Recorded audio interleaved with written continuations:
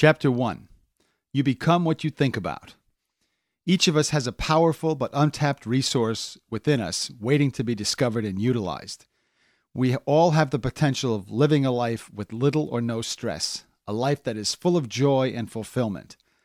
This power lies in the ability to hang on to thoughts that empower us and let go of those thoughts that are disempowering to us. You become what you think about all day long. Much has been written about this fundamental building block for explaining why some people always seem happy and why others rarely are. Mary Kay Ash said, "If you think you can, you can. And if you think you can't, you're right." For the most part, we decide what is going to happen before it happens. If you say to yourself, "I'll never be able to complete that 10K run," guess what?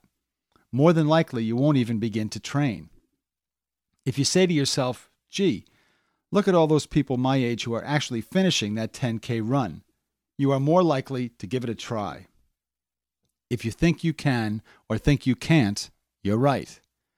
Start to notice your thoughts throughout the day. Most of us think the same thoughts day after day. Most of our thoughts focus on what is. It can be a real breakthrough just to be able to separate yourself from your thoughts. When you are able to step back and observe what thoughts you are hanging on to, you will start to understand why your life is the way it is. Let's say you are thinking about your financial situation. You may be saying to yourself, "My parents always struggled to make ends meet," or "I didn't have the educational opportunities that others had." Or you might say, "I guess I'm lucky to have a job, but I'm still not able to get ahead." Your thoughts about what is in your life are going to get you more of what is. If you want things to change, you have to change something. Start by changing your thoughts. In his book, You'll See It When You Believe It, Wayne Dyer asserts that we can manifest what we want in our lives as long as we believe we can.